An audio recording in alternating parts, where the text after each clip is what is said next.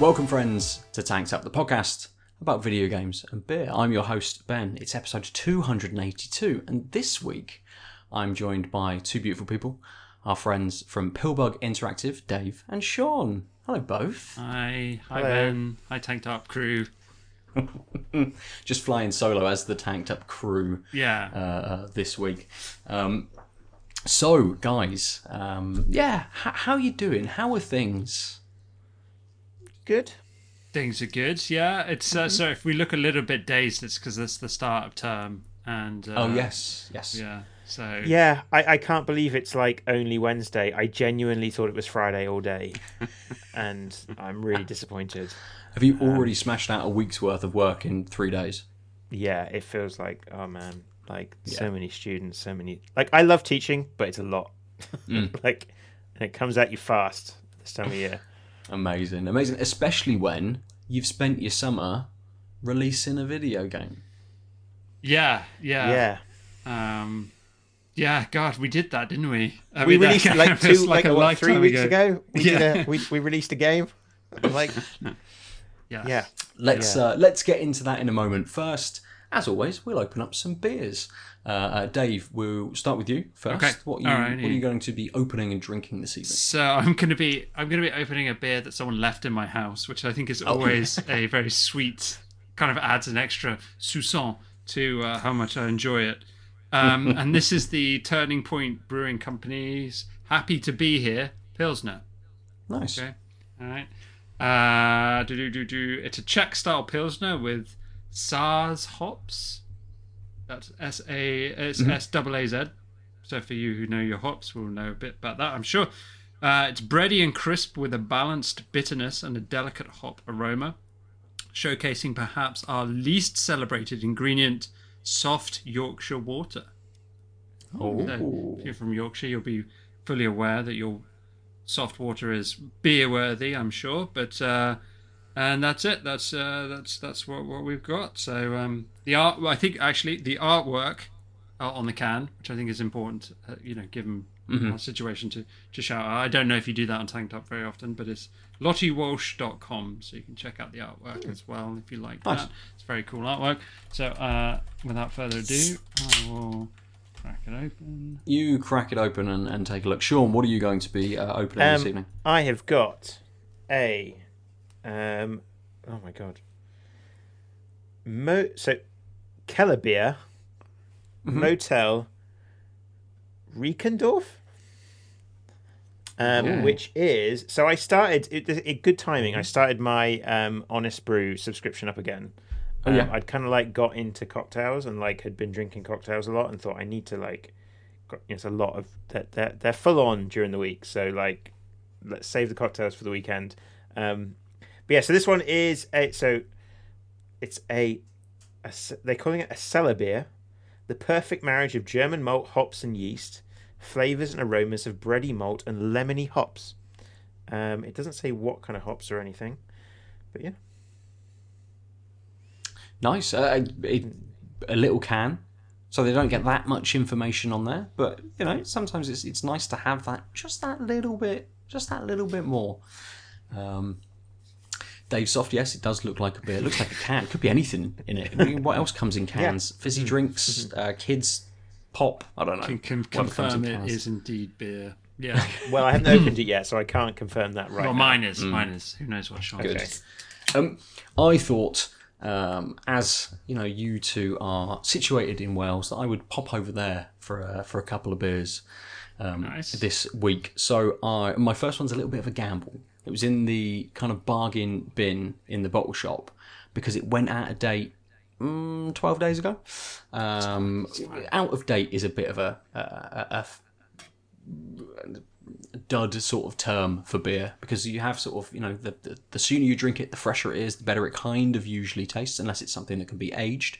But this was something that was brewed back in March or packaged back in March, so they gave it a 6-month date on it, which lots of beers do, but it should still be good. Anyway, I'm going to drink Wild Horse Brewing Company Run for Cover Pale Ale. There's a bus stop and everyone's running away from the weather. A little bit of flavour text. When you holiday on the North Wales coast, you better be ready to run for cover. Brewed with Columbus, Cascade, Centennial and Simcoe hops. Run for cover is a hazy, zesty pale ale with a clean, bitter finish. It says something in Welsh. I'm not even going to pretend to know what that is. And Wild Horse are from Llandudno. Okay, yeah. Oh, yeah. So there. I'm gonna start with that one. It's a 4.8%. Yeah, pale. Ooh. Sorry, I forgot to mention that mine was a 5% Pilsner. I don't know about you, Sean. What's yours? Mine's a 4.8. 4.8 as well. Okay. Nice. Dave, we'll come back to you.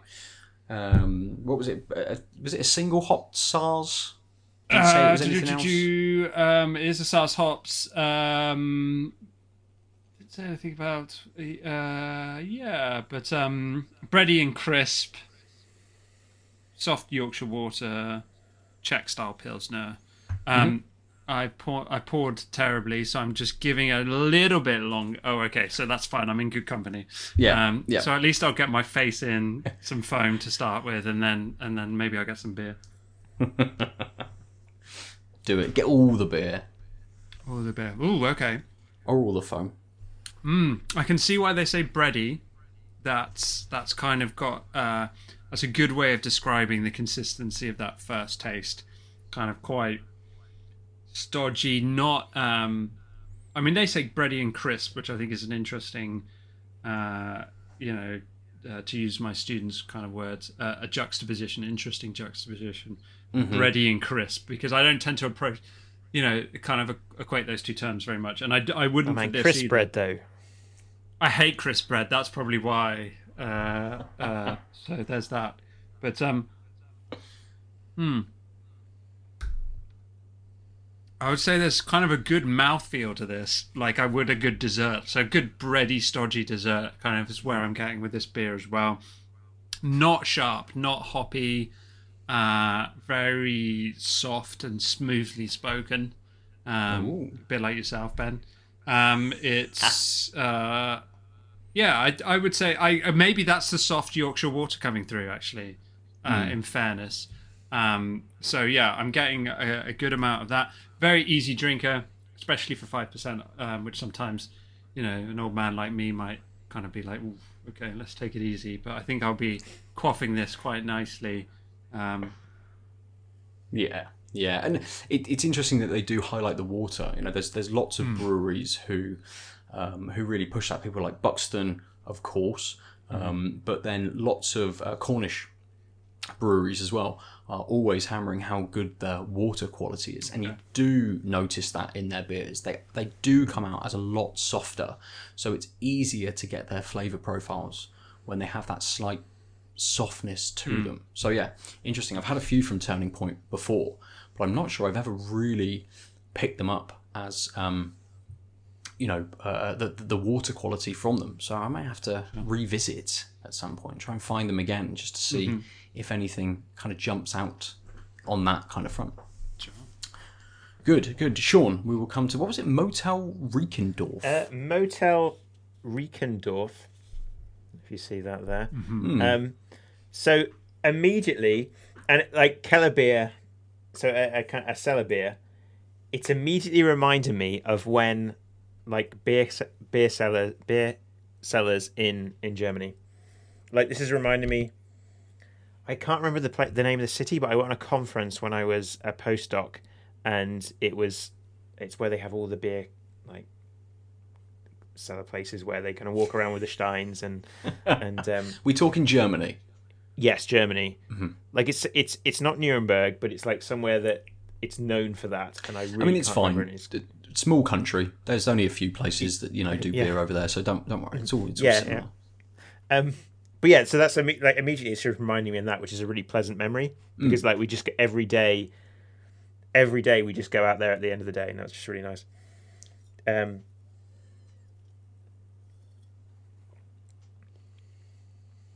it's just that that's what that, I don't know how to describe it, but it's like a really good lager. Like, it's probably the way, that's what I'm getting a lot. It's like, but now it's kind of, now there's kind of almost like a little sour edge. Mm-hmm.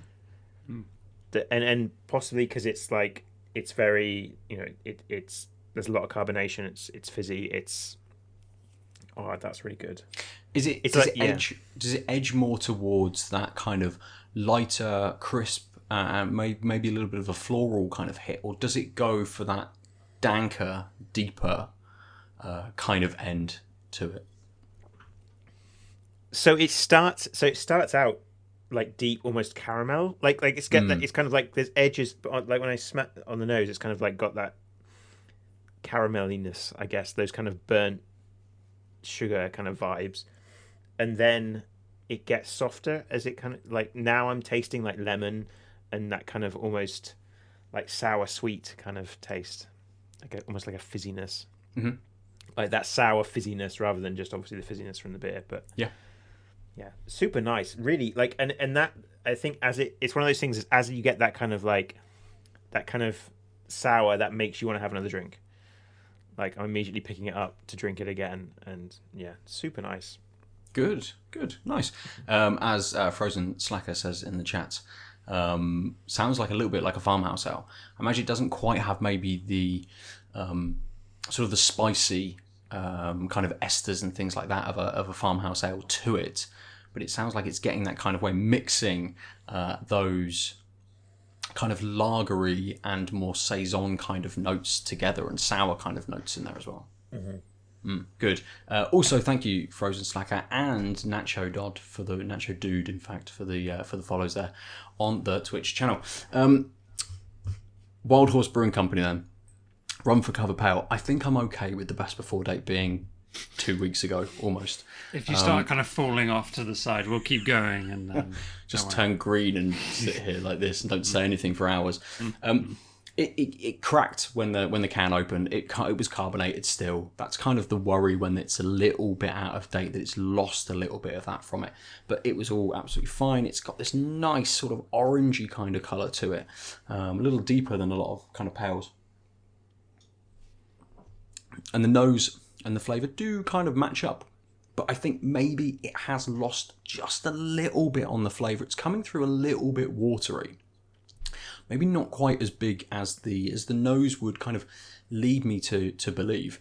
But it's got some nice, very, very easy sort of stone fruits to start with. It's edging on a little bit kind of peachy to begin with, but then does have a very nice, but very easy and light bitter finish to it. But everything does feel, and it may just be that this is how the beer was made, but everything does feel just toned down a little bit. You know, it is a pale, it's only 4.8%, so you expect a bit of a lighter beer, and it feels like this isn't the right time of day for it. This is like an afternoon beer, you know, sat in the sun. It is a pale, it's a little bit lighter. You know, even the idea behind the beer, Rum for Cover, being on the North Wales coast, out in the sun, sat down, indeterminate weather just washes over everybody to make you disappear inside. But it does. It feels like you should be sat out in the sun drinking this beer. And it does still have that little bit of carbonation, which keeps it a little bit crisp. And actually keeps it quite wet. So unlike your bit, Sean, where that sourness kicks in and you want to reach for it to sort of refresh your palate, this is sticking around a little bit. And that bitterness is lasting just enough that I'm not going straight back for it. So whilst that extra bit of carbonation is there, and whilst it's that little bit wet, it's actually a beer I don't think I'm going to drink that quickly. I'm sure we'll round through to second beers in about an hour, and this will be gone, but it's not sort of a chat for 20 minutes and it is finished. So yeah, I'll sit and enjoy this, and we will jump into, I suppose, what will be our main topic for the episode. And as we have already alluded to, you guys about 3 weeks ago pushed out Making It Home, the kind of the full version. I know we've discussed it before on the podcast. a few months ago now, when you just come out into early access. So as an opening kind of question, I mean, there's so many questions, isn't there, to delve into, but kind of as an opener, I've already asked, how are you both? But really, how are you both? Like, how have the last few months been between early access and final release? Well, I guess the first thing to say is that those few months was actually a year. Yeah. Was it really? Gosh, yeah. Oh, okay. But it was like this year, so it feels like somehow the time doesn't work anymore, right? Yeah. Or at least the last year it hasn't felt like it did. Tired is the thing, that the word that comes to mind. I don't know about you, Dave, but yeah, for sure. Yeah. And that's a really good point about how weird it feels time wise. A couple of months, a year, 18 months to even know anymore. But yes, we were in early access. Was it the full year, Sean? Was it 12 months? It literally, I think it was over a year. Okay. All right. 1 month over a year, something like that. So, and that would have been roughly the time we spoke to you last about making it home. So yeah, I mean, tied, yes. I mean, the final push was pretty full on. I think, what we tried to do was, I suppose, try to learn some of the lessons that we kind of felt that we identified from the launch of Cycle 28 and the update for intelligent design. But, kind of in doing so, stumbled into a whole raft of new problems and challenges and things to think about. I'm sure we're going to get into all these areas in more detail in a moment, but I suppose also just that even when you're trying to learn lessons of things that happened a couple of years ago, like the landscape shifts and changes so rapidly that you start kind of thinking, well, are those lessons even valid anymore? Like, do they really help? Yeah. So but it's a different time as well, right? So, so there are other kind of lessons on top of that. Mm-hmm. Mm-hmm. I mean, all the things to take into consideration, I suppose. Yeah. Like even just the change in the landscape from when we launched into early access to when we launched proper. Like even in that time, the way you launch a game on Steam has massively changed. Like the idea of these Steam Next Fests and all of these things that are going on, which was not a thing when we launched in early access. Like we were part of the first. In fact, we were in the first Steam Next Fest, or the first Steam Festival, which had all sorts of technical problems for us because it was the first time they did it. And we've not been able to. Well, the only other one we went into was the co-op one, and that now has just completely changed the way that works. Like the way you get eyes on your game on Steam. Mm. So is it? I suppose with that landscape kind of changing, has that been sort of the biggest challenge? Outside of kind of just standard development sort of stuff, or has there been other things that have played into it as well? That's always a challenge for us because we self-publish and we only get to do this once every X number of years. It's really hard to learn those lessons versus someone like, say, No More Robots or kind of Devolver or all these kind of, where they do it more often, they can really learn these things. So often what I do is try and learn from those people. And so you're kind of trying to monitor what are people doing, what's working, but in a way that you don't get gravitated to the quick fixes. That they're quick fixes that actually are very specific to that situation. Like the classic thing would be everyone do early access because Minecraft did it, and look at Minecraft. You'll be the next Minecraft. And then like more recently, it's do what Among Us did. You'll be the next Among Us, and that sort of stuff. And so I think it is challenging, and it's something we talk about a lot. Is it's challenging because you can do everything right, learn all those lessons, but that doesn't mean it's going to work. Yeah. Yeah, and I think talking about what those other the landscape shifting so quickly, is that the main challenge? It's certainly a big part of it, but obviously the other main challenge for us is kind of, as Sean was saying there, is the size of the team that we are, the expertise we do and don't have, and kind of managing within those constraints. And I suppose in some ways it's about expectation management as much as anything, but also just recognizing where you do have skills and where your time can be best spent, and also what skills you can kind of pick up, and where you can, we've tried a bunch of different things, I think, over the last 3 years in Pillbug to just see what happens. Like, things like thinking about, the obvious social media channels, but also things like Patreon. We didn't do a Kickstarter, but I know other people do, to hugely varying success and things like that. And it's about finding where that energy and that time for us is reaching not just a volume of people, but I suppose about the kind of people that are interested in what we do. And, and I think Sean has put in a lot of time and energy into figuring out, or trying to figure out that. And then, we'll get to this, I'm sure, in a bit, but has had some surprising success in some areas, and then some surprising lack of uptake in others.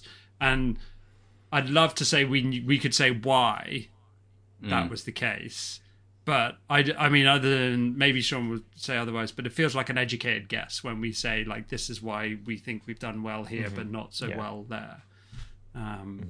Is that fair, Sean? Yeah, like without actually sitting down and talking to the people, like the most important people are the people who don't buy your game, because you want to talk to them and say why, and to understand. Or, well, I mean, maybe not. I think the way that I've started looking at marketing, and it's kind of weird. We're talking. This is the thing that we're gravitating towards. Yeah, without saying let's talk marketing. That's what we're talking. Yeah, that's what we're talking about, is discoverability and how games, because let's be honest and put cards on the table here, like we are well within the hidden gem category. So hidden, right? So hidden, so hidden. Gem. So gem, yeah. So gem right now. So yeah, like and so what I'm starting to kind of see marketing as in my mind is, it's not my idea. So Rami Ismail has been doing he does a lot of consultancy for indie devs trying to get started, and he's now has a mailing list, which is really useful. And one of the things he was talking about was this idea that actually your marketing isn't about convincing people to buy your game. It's about convincing people who wouldn't like your game not to buy it. And if you start to think about it in that way, that you're actually trying to cull people off at every stage of your funnel. Wow. And your funnel being like your marketing. Yeah, it's the other way. And he's like saying, like his argument is we all look at it the wrong way around. And actually, at every stage, we want to be removing the people that won't like what you're doing, rather than trying to get the people who would like what you're doing.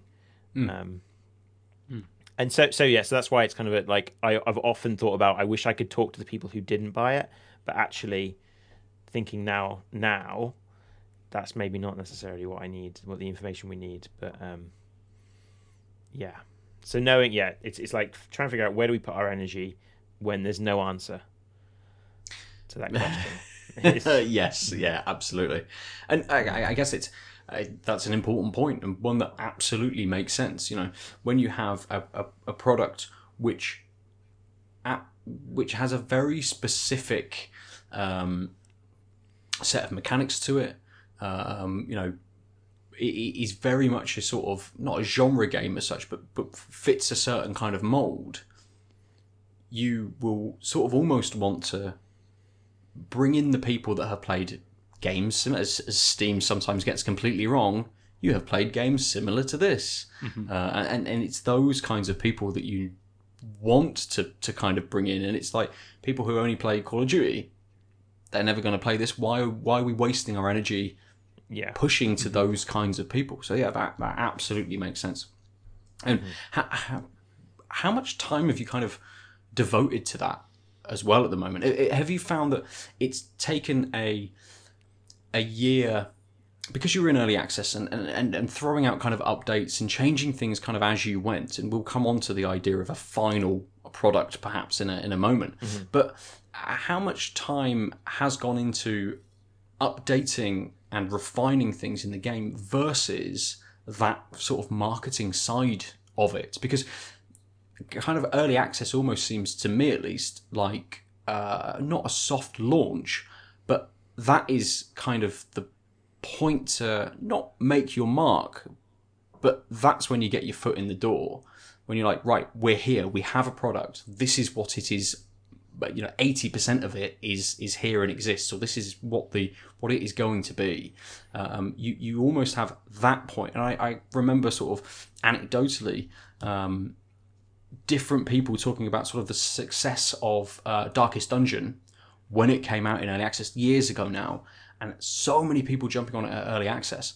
And actually, when it had its final release, it was more of just an update for the people who kind of already had purchased the game, rather than it being, here is the release of the game. So I can imagine that marketing has taken up maybe more than you would like it to. But what is that kind of, breakdown? I mean, it's really interesting because I think, and as Sean said, like many other people have mentioned this in, far more successfully in, in bigger forums and so on. Like, marketing should be day one. Like, you should be like the idea that you develop the game and then start thinking about marketing is not a route for most people to a product that will sell and that people will find. So, and that can be as simple as soon as you've got the requirements for a Steam store page, you put a Steam store page up. It doesn't matter if the game's 2 years away, 3 years away, whatever. We planned our entire development cycle around that. Like, when we first had the idea for making a home, it's like, how quickly can we get to a trailer? Yeah. And early access then for us, was kind of a new thing, because obviously we didn't do early access with Cycle 28. Obviously not with Intelligent Design either, although that's a whole different discussion, I guess. It was as much, and I think we can admit to this, Sean, although I always get nearly in trouble for saying things I shouldn't, including on launch day, where I almost harpooned our own Steam stream by asking people to wishlist or review. No, you ask people, like, it's a very clear, Valve has a very clear rule about you do not ask people to review your game on Steam. Oh. And Dave started to ask people to review our game on the Steam store. Like, we did a launch day stream, and I managed to catch it just before. Yeah. So Sean stops me from doing really. I can imagine Gabe is sat at his computer just watching every single new launch stream and just instantly presses the red no button. Yeah, exactly. But what I was going to say, and I think I'm allowed to say this, is that early access for us was as much about getting feedback from like early players and testing out new update things, content updates and things like that, as it was trying to build wish lists. Wishlist numbers, and to get people kind of seeing the game and maybe hopefully talking to each other about the game as it was content updates and patches. We did write that in our Steam. We literally disclosed that on the Steam store page. There we go. Yeah. Okay. Nice. So let's kind of get into the game itself. How much has changed since that kind of early access release, and because I know that it released with the first 2 acts, has it just been a case of coming in and throwing in Act 3, or has it been much more, we now need to refine everything in Act 2 and going into Act 3 and rejigging all of these kinds of things and refining what we're doing? What's that been like? It feels like it's changed a lot in my head. I go between. So I was actually like forget about the whole early access process. I'm thinking now in my head just the last version 1.0 patch. Right? I remember working on it and thinking, oh, this is taking a while. There's not going to be enough in here to make people excited. And then it took me an afternoon to write the patch notes. and I realized, oh no, there's stuff in here. We've done stuff. It's not just a case of we added the final boss and this. We had actually so the final boss in the game, we learned so much about how other things were kind of broken that then I had to go back and fix. Right. So and that was a big deal. It's such a blur. I don't know. Can you I'll try and do my best to help Sean out here who's struggling. But yeah, so I mean, obviously the big thing from my side of things was the final act storyline, which pulls all together, hopefully, all the things that you as the character unlock and talk through in the first act and the second act, and you kind of build to this third act. Whilst also adding something new to the narrative, because it's not just about tying up loose threads. There's a whole other thing and because obviously, without going too into the weeds of story and narrative stuff, the way it has to both be satisfying as a story, but also fit the overall structure of the game. And as Sean was kind of suggesting there, we've got a final boss encounter. Every act ends in a final boss encounter, and the story ideally should lead you into that boss encounter with not just a mechanical response of, oh, this is what I've got to do, but also an emotional response as a player of, I want to do this because the way we interacted 2 truck stops ago, or what you said to me earlier about this, or I really need to prove myself for X, Y, and Z. So that was the big thing in terms of, like, you're right, Act 3 needs to be available, not just so that the truck stops are there and you can get to the end, but the story's there, the different objectives. We've got different hazards and objectives to kind of teach the player what to do ahead of the final boss encounter as well. So that all needed to be put in. But as Sean said, what that now does is, because those kind of panels will be permanent. Some of those panels will be permanently unlocked, and they are kind of gated into different acts. So for those of you who don't know the game, it's a vehicle building game where you're putting together rooms and panels. We call them panels. They're basically rooms on your train or your vehicle, to kind of get you from A to B. And those panels get more and more sophisticated and automated, I think it's fair to say, as you progress through the game, especially in Act 3, where the kind of design philosophy for Act 3 was sci-fi, whereas like Act 2 was kind of just basic kind of old school automation, and Act 1 was just get the vehicle moving any way you can kind of thing. So we riff on a lot of our childhood 80s kind of sci-fi classics in there, pretty blatantly. Like, we don't try and hide it. Like, there's a lot of kind of, if you're into that kind of thing, there's a lot of Easter eggs for you to spot. But yeah, but because you could unlock those and go back through, we did then have to think, well, how is this going to affect people's playthroughs of Act 1 and Act 2 as people go back through? So a lot of, I think, early access for Sean and I was just quite nice in a sense of just playing the game, like building loads of vehicles, giving our amazing Discord community, some of who are watching tonight, so thank you everyone, a chance to get to grips with some of these. And they were some of our, obviously our best playtesters is our Discord community, who were just like, right, I can break this. I'm going to try this. I'm going to throw this at this and see what happens, which has been brilliant. So that was really key to seeing, kind of coming back to your question, Ben, of like what we have to rejig in the Acts 1 and 2 that were originally there in early access. Yeah, we also added as well, I just realized, like, we added workshop support in early access. We added local co-op in early access, which was kind of almost like a joke feature that we added, which turned out amazing.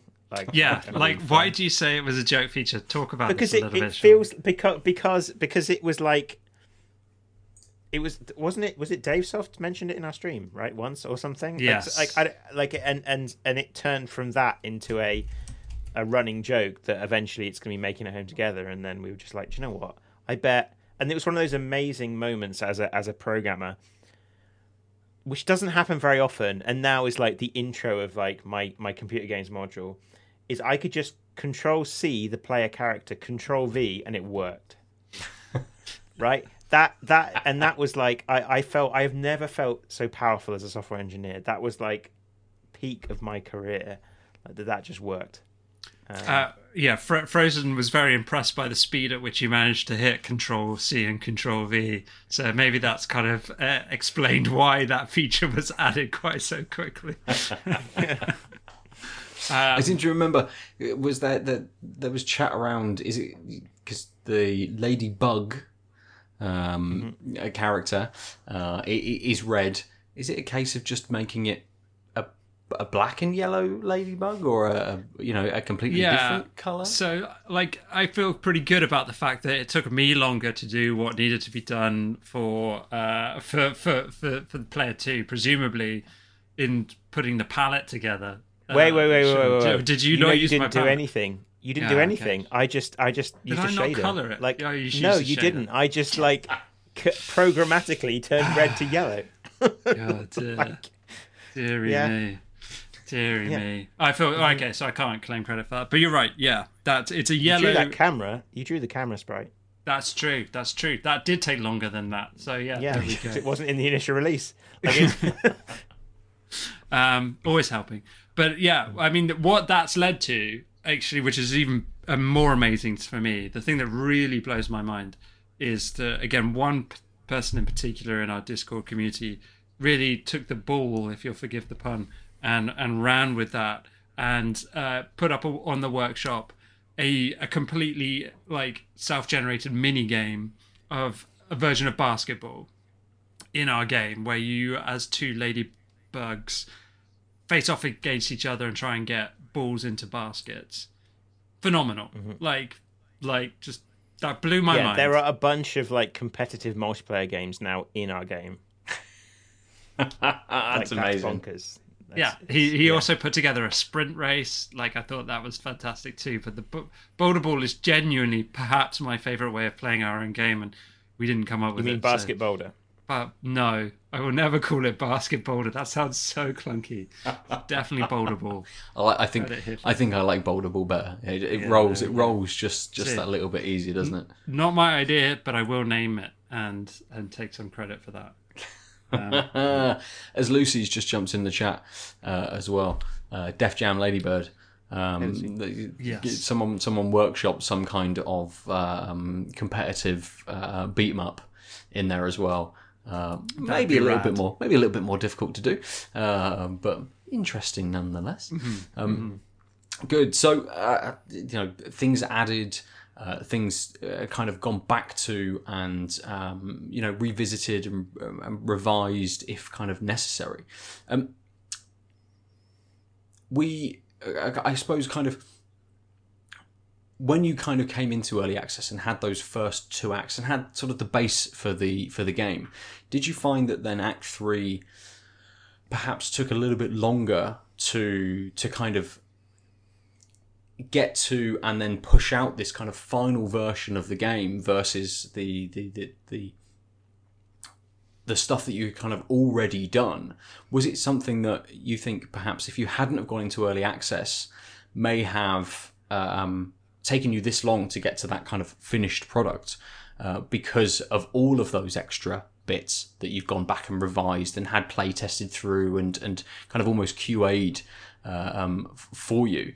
Is it a case that you really kind of went to town on Act 3 and spent a lot more time knowing that you had the year as such that you've taken to be able to do that? It's a really great question. I think the kind of cop-out answer is it's hard to say because of COVID. Sure. Really. Yeah. I think. Yeah. Mm-hmm. Putting that to one side, I don't think it really took us that much longer. I think what we both realized was the scope of this game was so much bigger than our other 2 games that to just finish a game of that size was going to take us longer than we'd initially thought. And I don't know. I mean, I don't really see that those first two acts were a sprint, and then we slowed up a little bit. I think, COVID did have a knock-on effect on all parts of the development, because it had a knock-on effect on all parts of our lives. But I don't get the sense that it took a lot longer. But even if it did, I think like it's the third act, it's the final, it's the combination of all the things that you've built in those first two acts. In some ways that should technically make it quicker, but you are then doing things like being more ambitious with what you're pushing your mechanics and systems to do.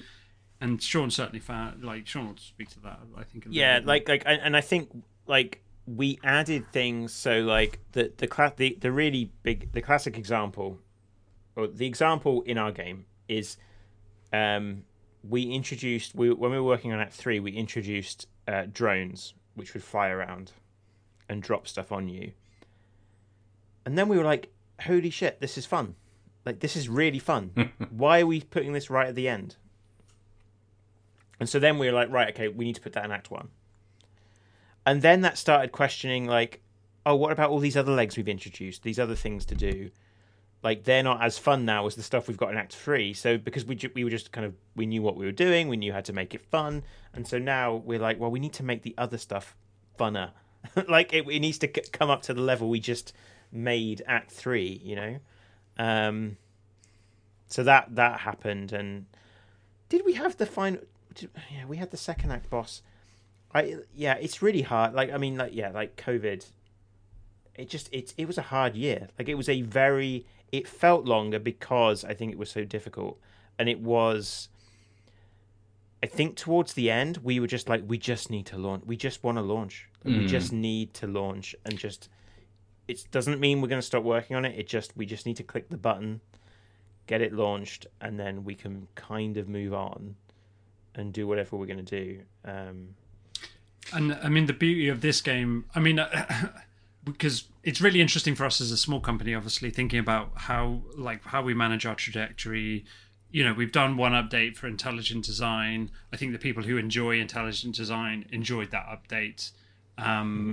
And intelligent design continues to sell relatively well, you know, which is great. And, you know, those people who are coming to it for the first time are getting a better UI experience. They're getting a few more level options, and, you know, and so on. So that's all great. That's great. That's not that's why people enjoy games that see updates, and, you know, and so on. And why games feel like more of a living product than, you know, many others. Whether or not we see a Cycle 28 update, you know, where you could have more enemies, more bosses, more backgrounds, that's something like people have asked for, just a bit more visual variety there as well, or that slightly goes against the kind of story side of it. But I can see why people would be interested in that. With making it home, and which is kind of why I bring those kind of updates up, there's just a much more obvious route for us to keep adding content through the panel system that will be really dynamic and exciting in a way that, like cleaning up some UI or adding in a feature here or there, or some more weapons in Cycle 28 or more enemies. That's great, but like, that doesn't have a knock-on effect on almost all the other systems. Whereas if we add a panel in or a system in making it home, suddenly vehicle design space grows. And I'm going to dangerously use the word exponentially, because Sean always tells me I misuse it, like a good English major that I am. But that's what it feels like, even if it's not mathematically true. No, I think in this case you possibly using it correctly, but I'd have to like draw a graph, which I'm not going to. So but even now, just like, pulls the whiteboard out. Just... he's probably got that graph already. I could actually get my so one thing, and this sounds so fake, but it's the truth, trust me guys, is that even now I'm discovering new combinations of things in the game that we made, you know, like, and that is, and it's because we made it a systematic game that was based on systems that interact with each other. And so that means adding one new thing can affect everything. And that's So and then we can also, like, I think the thing that we said we wanted to do in early access, but to be honest, we didn't get the audience to really get these ideas, is we want to kind of, which we have a bit more now that we've launched, is see where people are enjoying things and build the stuff that people are gravitating towards.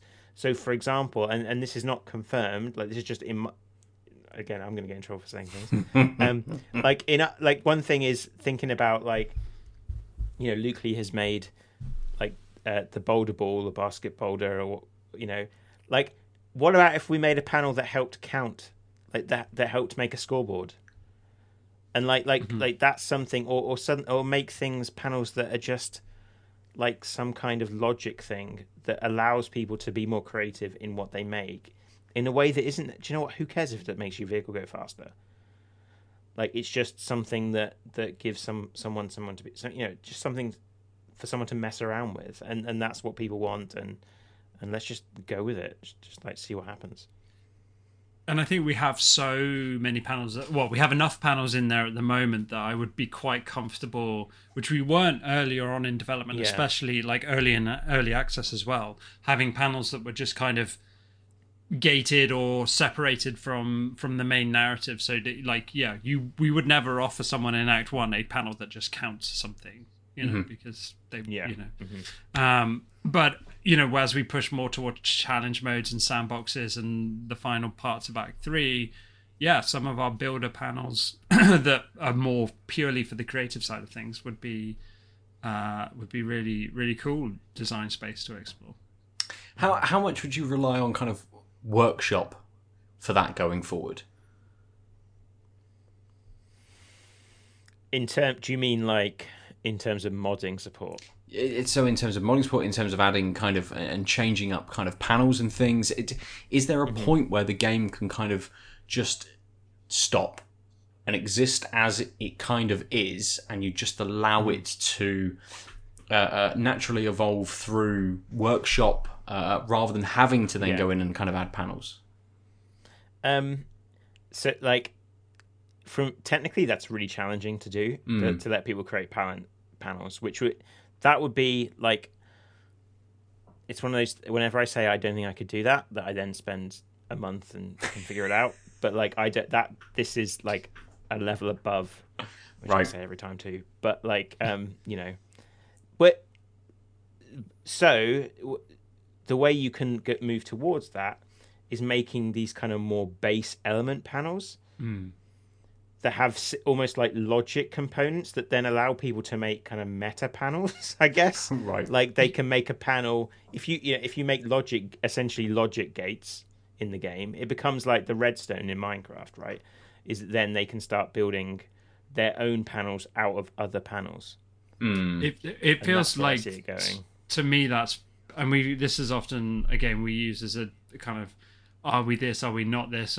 But that makes me immediately think of Besiege rather than your Minecraft example, just because, you know, then you're not saying here is a wheel, fully axle, you know, an axle and two wheels. You're like, here's a wheel and here's an axle and here's a different kind of wheel. What are you going to do with them? You know, we have an empty frame, but what we don't have is I guess because often our frames exist, our kind of panels exist, they synergize with each other, but they, like, I'm trying to think of why I would want two panel bits stuck onto each other in a single panel, and they're probably there, but other than space saving, I'm not so sure. But something I wanted to try and mess around with early on, and we realized it was just way too much, was having the player get involved with more of the kind of supply lines of the vehicle. So the electricity supply, the water supply. I wanted like them to kind of have to yank across kind of big cables between the two panels that they built, and to be thinking about that side of things. So that, I think there's obviously space to expand into the kind of core mechanics. Even like hold on to your, hold your horses here. Diagonal walls. We could totally do that. It's within, But it's possible. Like Twitch chat is absolutely going off with different ideas, different mini games, different ideas for what could be happening. But at what point do you stop? At what point do you guys go, this is it? I mean, Intelligent Design had, a long time after it released, kind of a patch. It's one of those where you could just keep going and keep going and keep updating, keep supporting. At what point do you go, we're done? Yeah. I think for us, firstly and foremost, it's very challenging to do this mid-development of another game, obviously, right? Because there's only two of us.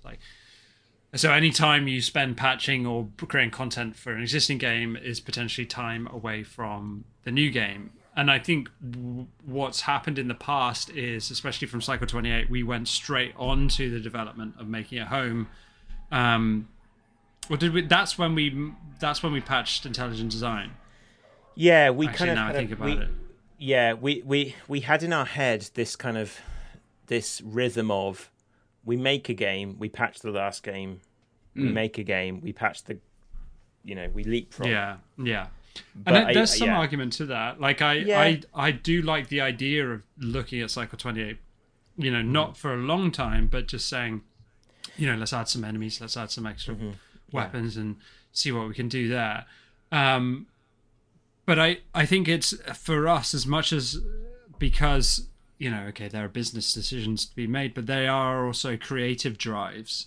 And I think there's something not restorative per se. It's not a complete stop. It's not taking a complete break and a rest. But there's something slightly restful about thinking, not that we have to kind of be right back at the drawing board. What's the next game? What's it going to be? When do we start marketing it? Let's get a Steam page going. All that stuff's in place for Cycle 28. And I think this is partly why Sean's really keen to keep pushing making it home content in the next 6 months. Yeah. You've done a lot of the hard work, and you can now enjoy that space a little bit more. I think that's it. Is I kind of went through the kind of after the launch weekend of the normal downer that you get whenever you launch whatever the outcome. The thing that got me back up was we could just make stuff for making it home. It doesn't matter anymore. We can just do it for fun, and that's okay. And we don't have the pressure of a launch. We don't have the pressure of this, and so that's kind of where I'm at. Okay, well, that's fair. I'm going to ask, and it's a good place for us to then maybe jump into second beers, but because Frozen Slacker has mentioned it in the Twitch chat, Switch version. You see how we both go. I like the big sigh. So I'm going to give you the answer I give everyone on TikTok that asks that, which is, and there's a lot of people who do ask that, is it depends how things go with this. And the reality is you need a huge audience to be successful on Switch. Yeah. And until we have that, there's no benefit, and it's a lot of work. It's a huge amount of work. And the one thing that is scaring me from doing an update of Cycle 28 is the Switch version. Is the work that's involved in doing that. Yeah, so. Yeah. I suppose it's kind of almost a double-edged sword in that you would like it to be on as many platforms as possible, but that then creates the additional amount of work per platform to update. You can't just update on PC without updating on the other platform as well.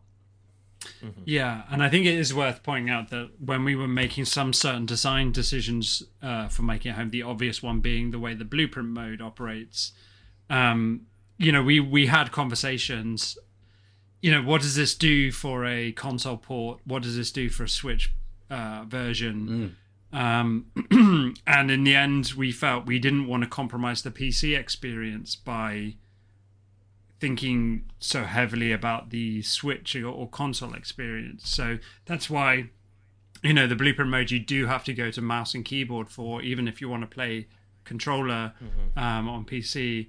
And as Sean is, I'm sure, about to jump in and say, it's not that that's impossible to do on Switch and make that change. It's just that's an extra degree of difficulty that Cycle 28 didn't have. It's just straight onto controller without too many troubles. Yeah. Cool. Okay. Good. A good point for us to just to break in the conversation and open up second beers. Dave, I think you're sticking on one beer this evening. I am. It's a school night. That's fair. I'm going to go grab a beer. Cool. There we go. And I shall be right back. All right. Sean, you grab yourself a beer. I will then open up my second beer. I'm going to drink, again, another Welsh brewery. I'm going for Polly's. This is their India Pale Ale. Double dry hopped. Petal, they call it. 7%. Citra Columbus Aquanaut. Double dry hopped IPA. They don't put much more information than that on it. Polly's from Mould. Yeah, Polly's are always good. Polly's a fantastic brewery.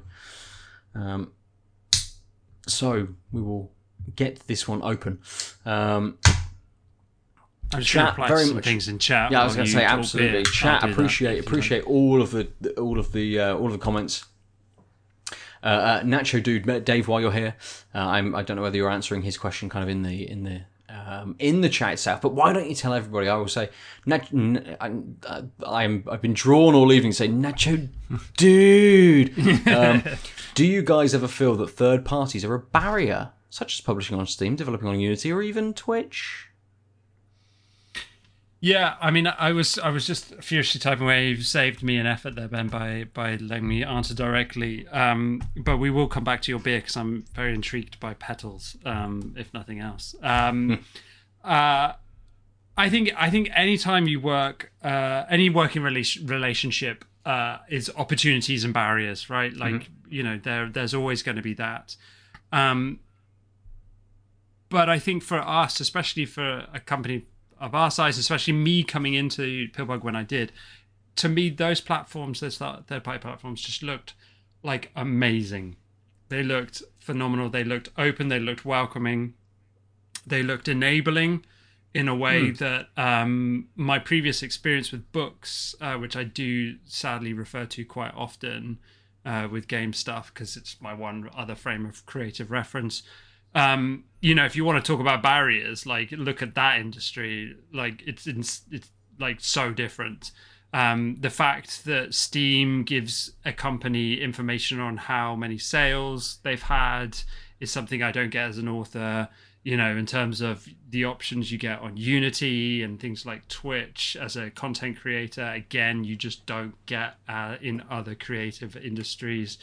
So, yes, there are barriers within that relationship. There are always going to be ways that a company wants certain things done, and you have to flex and bend with them as much as the other side of things. But for me, it just seems like a much more open and welcoming set of, or a much more open and welcoming environment than the ones I've experienced in other walks of life. So it's always got a positive spin on for me, even if at various points it's quite challenging. I imagine as a published author, kind of the details that you get is you have printed 20,000 books, and someone goes, okay, you say, well, okay, how many of those were sold? And the answer is, you have printed 20,000 books. And you go, okay, thanks, great. I will shock you by telling you I don't know how many they've printed of my books. So even your kind of mocking example is like a good example of how little I know. I don't know how many a print run is. Publishers don't want to tell you that either. Shit. I know. Well, I mean, it's Steam doing at least one thing right then. Good. Perfect. Sean, you're back. What beer have you cracked open? So I've got an Ilkley Brewery Hope Optimistic Pale. It's a session IPA because it's a school night and it's 4%, and it says a beer for looking forward, the taste of better times ahead, juicy hops around the world, oats for a soft finish. Nice. Oh, and it does say, so malt, Golden Promise oats, Golden Promise, oats, Dragon hops, Sriracha Ace, Idaho, Sabrew, and Wakatu. Okay. Are you making these words up? Okay. No, I don't know. Do they mean anything to you, Ben? Idaho 7 and Sabro are newer hop varieties. I mean, I say newer. They've been around for about a year. Lots of people love to brew kind of single hopped versions of those to sort of show what they can do with that. Interesting that they've thrown those in there. What was the last one? Something. Wakatu. Wakatu. Wakatau. Wakatau.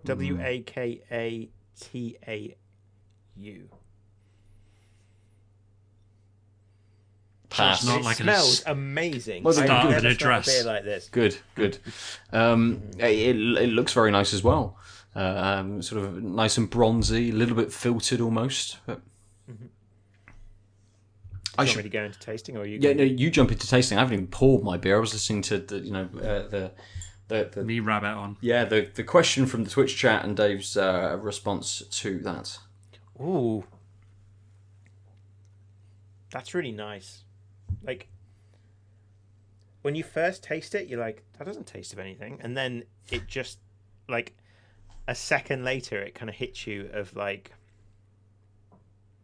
almost like berries, but, like, kind of sour berries. Like, yeah, just, I can't describe it other than that, but... Nacho Dude, where do you guys get your drinks from? You're thinking of trying some. I mostly buy my beers from local bottle shops. I'm in Bristol. There's tons around me. And a bottle shop is a fantastic place to go when you maybe don't have an extensive knowledge of beers, that you can kind of walk in and go, what's good? And they'll say, well, what do you like? And you go, well, I kind of like these flavours. These are the beers that I've tried before.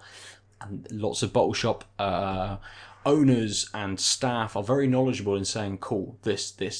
I very recently went into my local bottle shop and picked a load of beers, and the guy came down and we chat every time I go in, and he said, picked up one of the cans that I had taken out of the fridge, went, I won't name the brewery, but he said, the name kind of sells it, but I might not buy this one if I were you. I'm like, cool. I put it back. I picked something else instead. Wow. I kind of almost want to now buy the beer just to see, if it wasn't the hype that the name would have given to it. But even then, like supermarkets and stuff are increasing their craft beer sales. It's always a good place to start to then move to the bottle shops. But Sean, you, as you mentioned at the top of the episode, have just got back into your Honest Brew subscription, or just purchasing subscription. Yeah. And I think, and I could be wrong, I'm getting this wrong, but I think, like, you rate the beers every week, and they do seem to then give you beers based on that. Okay. I get the impression that's what's happening, because I'm increasingly liking them. There was, I did have one, I can't remember the name of the company, that Flavorly. So Flavorly used to actually do that, and then they switched to like a machine learning thing, and immediately it got rubbish, so I stopped. Like, it turns out it was so, like, I felt like initially when I started with Flavorly, it was amazing, because I felt like they were taking me on a journey. Like, I initially didn't think I liked sour beers, and there was one I was like, oh, this is really nice. And then the next time they like put in a couple more sour beers, and I was like, oh yeah, no, these are really good. And now and that was really exciting. And then they switched to like machine learning ruins everything. And so it happened there. But yeah, and I'm realizing now this is like massive grapefruit is what I'm getting now. Okay.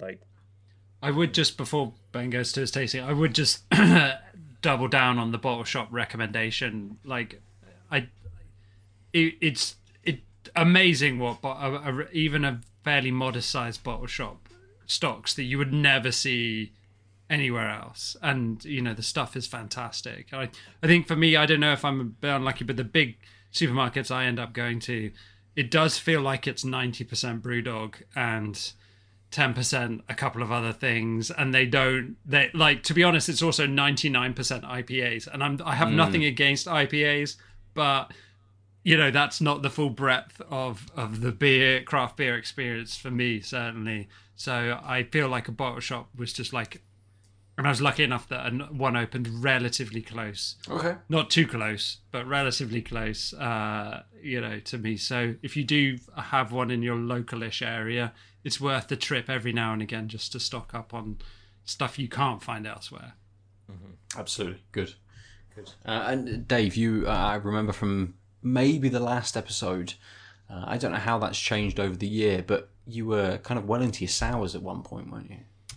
Yes, I still am, and I think kind of what Sean was saying really about kind of not being, not realizing that you'd like that kind of thing, and then I have, and I look out for it as much as possible in places that have a list, an interesting craft beer list, in bars and restaurants and things like that.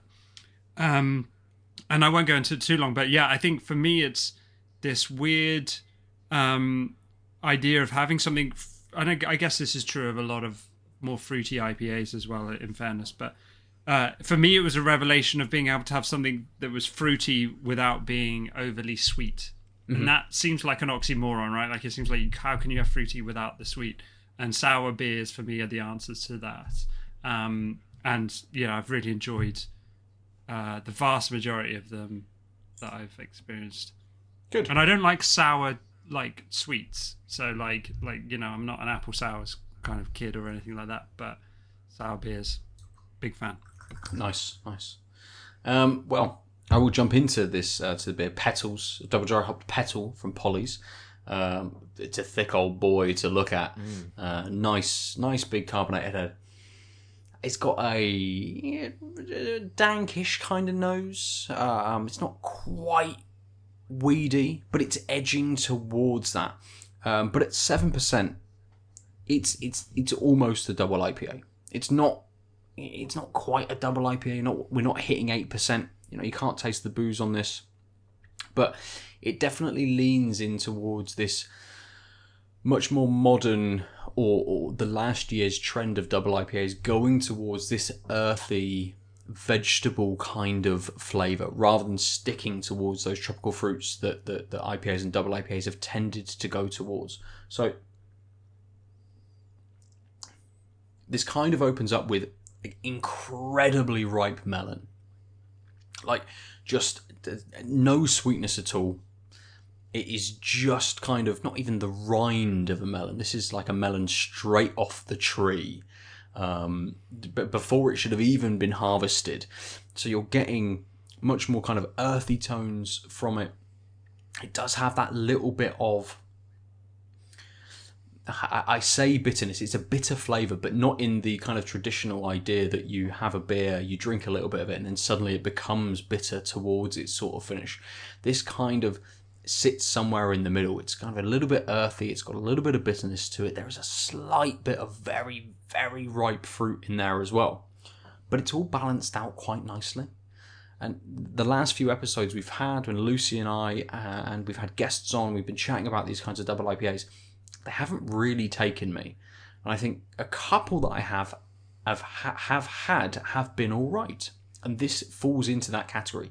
This is all right for me. For lots of other people who like these more earthy, oniony kind of flavours to their beers, the way that these double IPAs have been going over the last year will absolutely love this because it falls into that category really well. But it balances these things out. It's kind of, it feels like a standard kind of flavour for the moment. That lots of other breweries are doing this, but because it's balanced well, it just sets it up above a lot of other examples of this that I've had. And Polly's do make beautiful beer, very well balanced, very well crafted. So it's kind of expected almost that they would do this and it would just be a little bit better than a lot of the other ones kind of out there. The hop combination of Citra, Columbus and Ekuanot is interesting in that I'm not getting a huge amount of the Citra. I'm not getting that big bitterness that the Ekuanot usually brings. The Columbus feels lost. Like all of these hops feel like they're not doing anything, yet they are absolutely doing something to create this very balanced combination of flavours. So, it's going to go back really quickly to It's a little bit dry, so I'm reaching slightly for it, but it's just a very, very pleasant flavour. So yeah, I will lean into this. Frozen Slacker in the chat. Double IPAs are a step over the edge most of the time. I mean, it's almost all I drink at the moment, unfortunately. Just a double IPA house here. Why if you've not in... Because so many people are brewing them at the moment. Double IPAs are a kind of a big push for people. People want that bigger, boozier, big flavour beer. And it's one that's kind of evolved over the last few years. We started off a couple of years ago with all of these incredibly sweet tropical fruit double IPAs, these juice bombs, and they were thick, they were viscous, and it was kind of almost boozy juice. It still tasted like a beer. It still had that kind of dankness, that hoppiness to it as well. But people are playing with the style so much more now and trying to do lots of different things.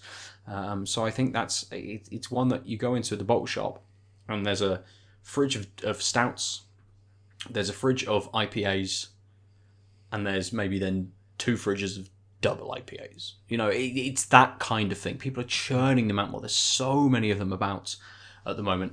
And I've managed to just get to a point where a couple of 8% beers on a night doesn't really make much difference. But, I mean, once a week, we'll say. Once, maybe 3 times a week. But, just for the shows, though, yes, right? Absolutely, exactly. Working beers. It's just, I suppose I've just followed the trend of what people are kind of pushing out. And that will change going into the winter. I'll jump more into the stouts and porters and things like that. Probably imperial strength of those, but we'll see. That's a different problem for a different kind of podcast, I suppose. But let's jump back into Pillbug. And before we kind of move on to other stuff, have you guys got any kind of final thoughts on what you wanted to discuss today with making it home before we move off of the game itself?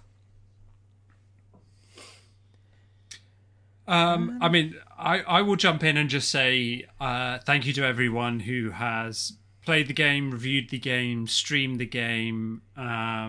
We've the kind of the thing for us, and I hope we haven't come across as negative, because I don't think that's where we're at. No, not at all. With the release of the game. Mm-hmm. I think what continues to be the real kind of wind in our sails, if you like, is that when people find the game and play the game, the vast majority of the people find that they enjoy the game. If it's if it's like you say, if they're roughly in the ballpark to enjoy that kind of game anyway, they enjoy the game. And to see streamers do that and share that with their audiences is always amazing. So I want to thank everyone who's done that.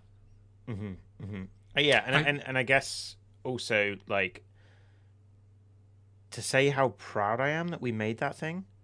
Like, it's so much more of a game than I think we had any right to make. In that there's a lot there, and I think sometimes you forget how much there is there until you see someone. Like, I mean, like, yes, last night I think I said, not many people are talking about the final boss, and it's like, well, because you got to do quite a lot before you can get to the final boss. It turns out, which is not something you could say for any of our other games. But yeah, I think as well for us, it's like that launch happened right before we started term. Yes. Which is why the launch date was that date. And so we kind of went from that quite intense thing into term, which has been a bit of we haven't really had a chance to reflect, I guess. Yeah. Mm-hmm. But yeah, like, again, thank you to everyone in our community who are amazing and keep pushing us forward. Awesome. So we'll kind of jump into maybe kind of games that you may have found some time to kind of play. I know you guys. You also stream. Tanked Up usually streams on a Tuesday night. You guys also stream on a Tuesday night and have been kind of delving into. I think when the game came out in early access, kind of games that you were pulling from. You were playing the game itself on a few sort of streams. I know you guys did a big kind of like Stellaris stream as well. Does that kind of continue on that sort of Tuesday evening being the only time you guys are finding to play other games at the moment, or is there, and is that kind of, are you now picking games that you just want to play, or does that Twitch stream still act as a sort of a research space? And are you only playing games for kind of research, or is there anything you've played just for fun? After you do, you crack on. So like for a while, the Tuesday stream was the main place I got to play games I wanted to play, and it was partially for research, but also just I'd find a cool game and I quite just wanted to play it. And I tend to buy a game, play it once on stream, and then it sits in my Steam library, kind of just staring at me. Then, but I've been playing the Mass Effect trilogy remastered. So I played like Mass Effect 2. I think is one of my favorite games. One of my, and so I played Mass Effect 1 and Mass Effect 2 when they came out, but I never played 3 for very complicated reasons that I won't get into now. So I this week, in fact, after making home launch this weekend, I was like, I finally got time to sit down and finish Mass Effect 2. I was lucky enough to get a PlayStation 5 last week. Amazing. And so I've now switched to playing it. So I'm playing Mass Effect 3 remastered on the PlayStation 5, and that's been a lot of fun. Nice. Are you, having not played Mass Effect 3, but playing the other kind of 2 games, are you happy with Mass Effect 3? Kind of the way that, the way that it kind of... Well, so I'm glad you asked. Right, so it's really it's interesting because I did start playing Mass Effect 3. It was when it was when I started my PhD. So stuff happened, and then my Mass Effect 3 playing kind of went out the window. But there was a moment, like I think it was last night or the night before, I was playing, and Jessica Chobot from IGN turned up in the game and asked if she could come on my ship to be the reporter. And that's when I realized, oh yeah, this is the one where EA got shit. Like this is where EA was just like selling everything. And how long is it going to be till I can buy like the Doritos branded spaceship to join and get the galactic readiness level up by an extra 20 points? So there's that. It definitely feels, there's that vibe of they try to make this into like Call of Duty in a way. It feels very different, but I just want to see the story through. Sure. Mm-hmm. Have you played all of them? So I didn't play the first Mass Effect because I believe console-wise it was an Xbox exclusive. Yes. But I did play 2 and I did play 3.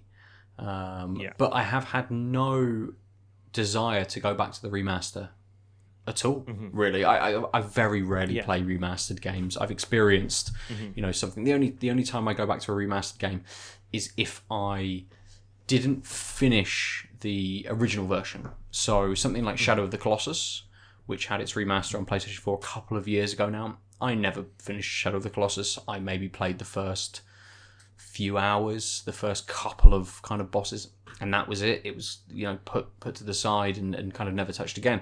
So I played the remaster of that, but Mass Effect just doesn't. I tried to play Andromeda and maybe got halfway through with it and put it down. So it just never kind of appealed to me to go back to it. I experienced what I experienced, and I'm fine with that. But if you're, there's tons of people. Mass Effect is a huge franchise for a lot of people. Big kind of sci-fi vibes.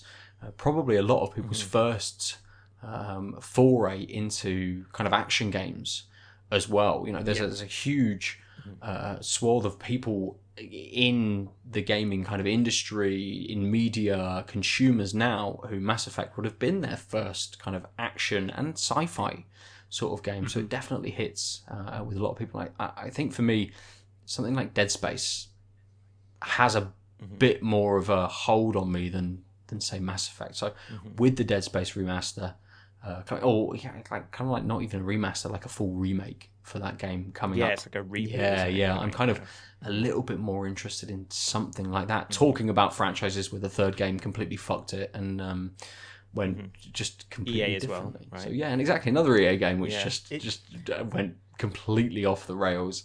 Nice. You reminded me like of when I first played Mass Effect, like the original was. I was a school teacher, and I feel like there was a year I played Mass Effect, so that within the space of a year I played the original Mass Effect, BioShock, and Call of Duty Modern Warfare. And I remember those three games. Like, I was playing games since I was a kid, but those were the three games where I was really like, wow, like how did these games make me feel this way? Like how like it's. I think that was the start of me eventually making games. Was like those playing that year of like buying an Xbox 360 and kind of. Yeah, just having time to play games that I don't think I'd ever had before I'd either never had money or never had time. There was a point where I was a school teacher. I had the summer to play games, and I remember like being able to sit and play Mass Effect and play BioShock and really think about those games, and that was like wow. So yeah, I think that's why that's got a special place for me. Nice. How about you, Dave? So yeah, obviously, yeah, with the Tuesday stream things, that's always been my way of just being like, right, I'm going to play a little bit before stream, maybe. Most of the time I don't. I'm going to play some stuff on stream, and we're going to enjoy that. And that's going to be how I'm going to get my research in for indie games and see what's happening. And often it's about 6 months to 2 years later than everyone else is playing those games. Like, I'm not cutting edge at all, obviously. It's like, oh yeah, people were making a lot of noise about this a long time ago. Let's check it out. But what happened during lockdown was obviously I wasn't able to play any board games or see any of my friends socially who were into that side of things. So I ended up going pretty deep on Valheim, like a lot of people did, obviously. And Satisfactory, which I really enjoyed playing with a friend. So for me, like those kind of bigger, slightly sandboxy games gave me and a friend a real chance to spend a good few evenings together and enjoy that. Whereas I suppose a lot of the stuff I bring on a Tuesday night is more of a kind of a couple of hours solo, often narrative driven experience. And then obviously with the reopening of things, like even ignoring term and the launch of Making It Home and things like that, obviously people have just wanted to hang out again, and that's meant that a lot of my gaming has returned to the tabletop. To the point where like our stream last night with Hearthstone was probably the first time I logged into Hearthstone in a good few weeks, which during lockdown would have been pretty unheard of. So yeah, less gaming time now, but those big sandbox experiences were really essential during lockdown for me, definitely. Nice. And for both of you, how do you feel kind of like the games that you're drawn to, the games that Dave are playing these sandboxy games and playing them with a friend, having that experience? I always will call back to when you and I were younger and we played a lot of things like EverQuest or World of Warcraft, those big MMOs together and things like that. And that is, one of the kind of big things about why I don't generally tend to go for MMOs anymore, not having those social experiences with kind of people. But how do you find that the games that you're playing now tend to sort of influence you? And I'm going to ask the big question in a moment about what Pillbug is going to be focusing on in the next kind of like 6 months to a year. But do you find that when you're looking at these games that you're taking in all of this kind of information and be like, this mechanic is cool, or this story thread is cool, I'd really like to do something like this? How do they kind of influence you? Is it all the time, or is it sort of you can just separate yourself a little bit? Like, I played it, it was an experience with a friend, I've enjoyed it, cool, put it over here, don't worry about it. Mm-hmm. I think that's a really, really good question. I think for me, it will always be slightly filtered through the lens of what I bring to any project anyway. And I found myself. It was funny. We were playing the Dark Crystal Tactics game. I brought that I brought that a couple of weeks ago, just because I was like, it was like just after we launched Make It Home. I was obviously knackered, and I just wanted something that was like felt pretty mindless. And maybe that's unfair, but I just brought it turn based. Don't have to worry about my terrible reaction speed.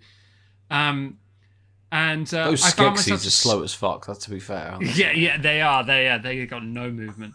I just found myself skipping through the story, and I don't know if it's because I kind of knew it from the film and having watched a bit of the TV show, but I was just like skipping through. I wasn't reading it, and that's pretty rare for me. Like that's pretty unusual. So normally I am trying to get into the story because that's what I take from.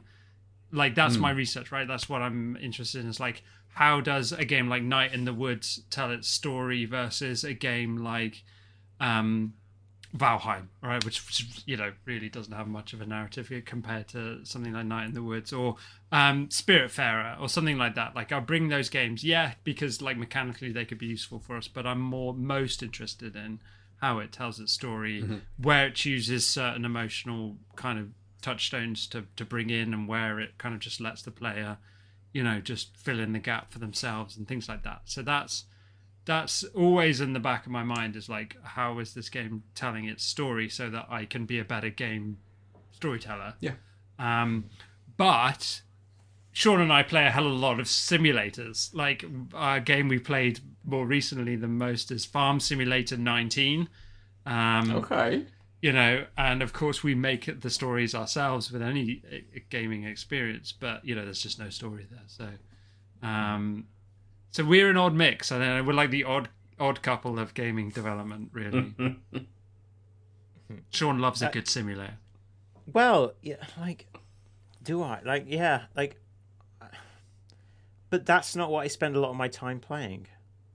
Like, if I'm spending time myself playing, I'll be playing. I want to sit downstairs on my couch and I want to play something in front of the TV, leaned back. Like, I want that kind of chill experience. Like, the game I played before Mass Effect was Resident Evil Village, and like, I thoroughly enjoyed it, and I enjoyed, the story drove me through that, but also like, it was fun to play. And the same with Mass Effect, it's the story that's driving me through it. Like, my favourite game of all time is Outer Wilds, which is very much a story-driven game. But like, so I guess like Outer Wilds is probably the one where like I played it and I thoroughly enjoyed that whole experience, and like that is an understatement for how I feel about that game. Like, I can't hear the theme music without almost tearing up. Like, it's incredible, that game. Because of anyway, but also afterwards, there's a lot of reflecting on how did that game work, and how did, because it's a time looping game, and like, how did they get away with doing a thing that I have found challenging to do in a game we've made? How do they get away with the balance of not giving you this information or allowing you to experience the story out of order, or like, how do they don't teach the player this, yet they get away with it and players are okay with that? Why is that? Versus flipping Hearthstone, where I was forced to play an hour of tutorial last night, like when I didn't need it. Game mode you didn't even play. Done that. Yeah. So I'm often thinking about that sort of thing, and it can be hard to separate yourself. But I don't know. Like, I guess I found it easier recently. I think after having maybe launched Making a Home and being and like saying, right, no, this is my time now. I'm going to spend some time playing games for fun, and I'm going to turn that brain off for a while.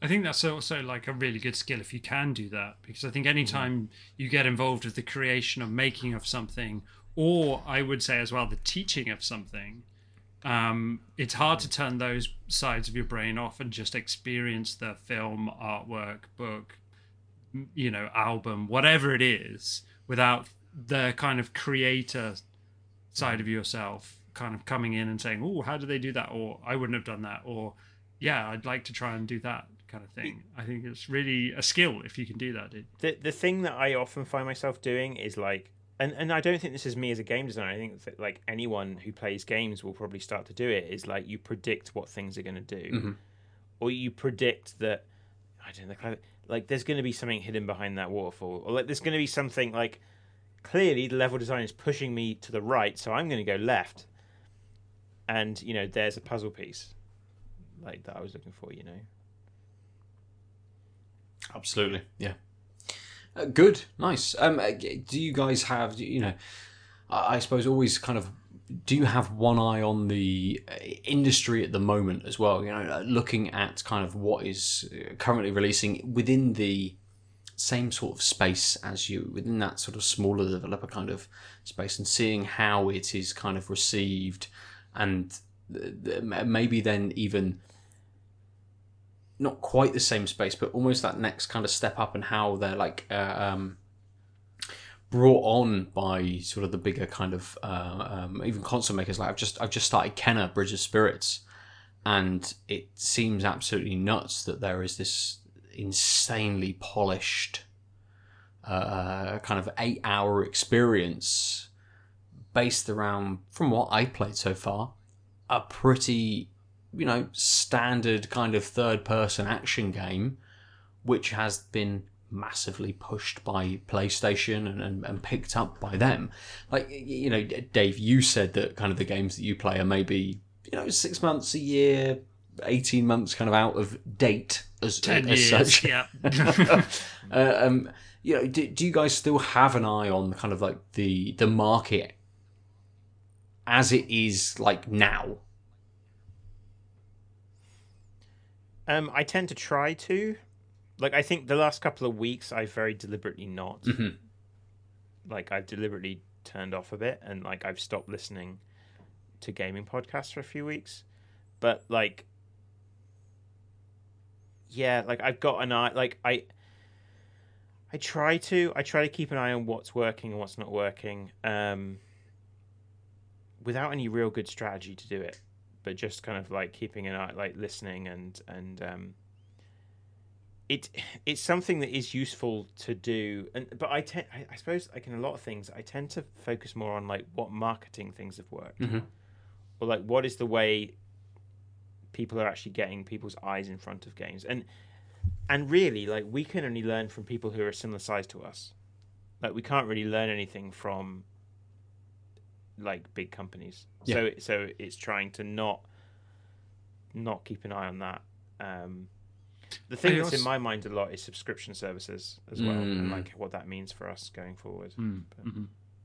I think that's the thing, like that we if we're going to take on board anything, I think like, and I appreciate this is a skill to identify them, but identifying longer term trends that are even manifesting in those short term successes or individual successes or things that appear to be short term successes is the challenge, but also where the real value lies for someone like us. I think the issue with anything that has a creation time along the kind of time frames we're talking about is that, you know, if you try and do something in response to what you feel is like the it game now or the it trend now or whatever, like in the year or 2 years it takes you to build that and make it and market it, obviously the world's moved on. So, you know, with such lead-in times to those kinds of things, you know, I don't know how much value there is in pushing that side of it rather than just making the game that you want to make and can make.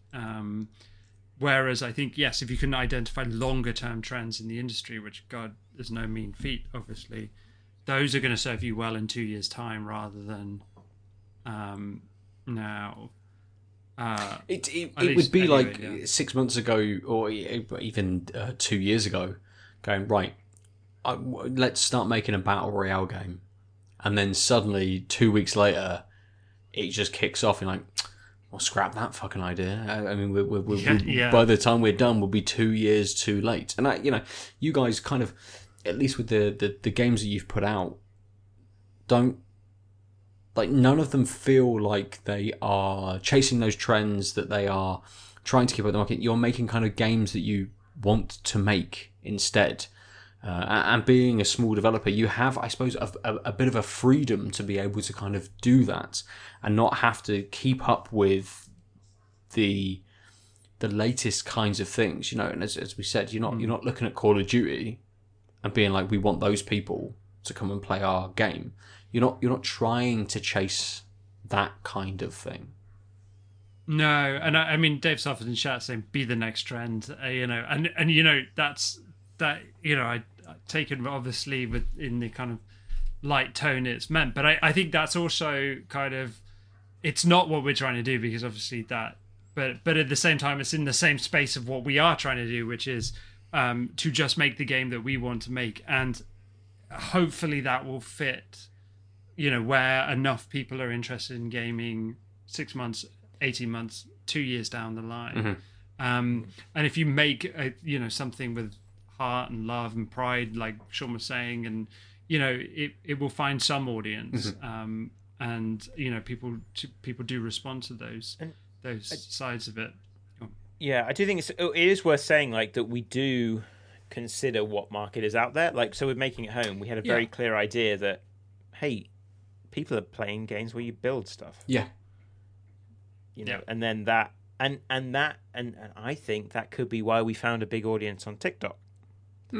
Because the age of the people who are on TikTok tend to be more that generation potentially, and why we're now, you know, compared to where we were, you know, we were marketing where we exist, which is not necessarily where the people that play building games exist. You know, I think just one thing I would mention as well is, like, one of the things that struck me about that approach of just making the next game you want to make, you know, and that's great, and it can be very creatively fulfilling. But I think was it Bullfrog, the guys who made obviously Dungeon Keeper and the many games that came before that. They what's the guy, Sean, the guy, Molyneux? The studio? Yeah, there we go. Thank you. Is it Peter Molyneux? Is that right? Yeah. He was very open about the fact they were just making the same game again, Like, and he was like, well, why would we not do that? Because, like, people love this game and we're making the same game. It's different, obviously, but ultimately it's the same kind of game. We're not, like, trying brand new stuff every time. Pillbug has, and I think part of that is us just wanting to follow our creative noses, but also I suppose it's, you know, partly just not being sure we want to take that approach, which is a very business sensible and business centric approach. And, like, in, you know, Captain Hindsight, maybe we should have just made another Intelligent Design game, like, different but the same game, but instead we made Cycle 28. Yeah. And we won't know. But again, it's an interesting space because we are in a completely different market than Bullfrog, which doesn't exist anymore, was previously. You know, the kind of the Peter Molyneux games of more recent times haven't done particularly well, and people who were fantastic in the 80s and the early 90s, because there's only 5 lads playing their sim games over and over again, and they want a dungeon version, they want a hospital version, they want a theme park version, and it just, you know, rolls through those kinds of things. Suddenly we're in a much more diverse, bigger, and just different market now than that was kind of previously.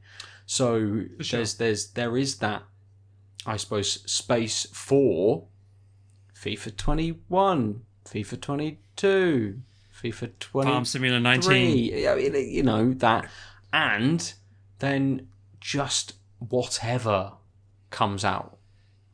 Yeah.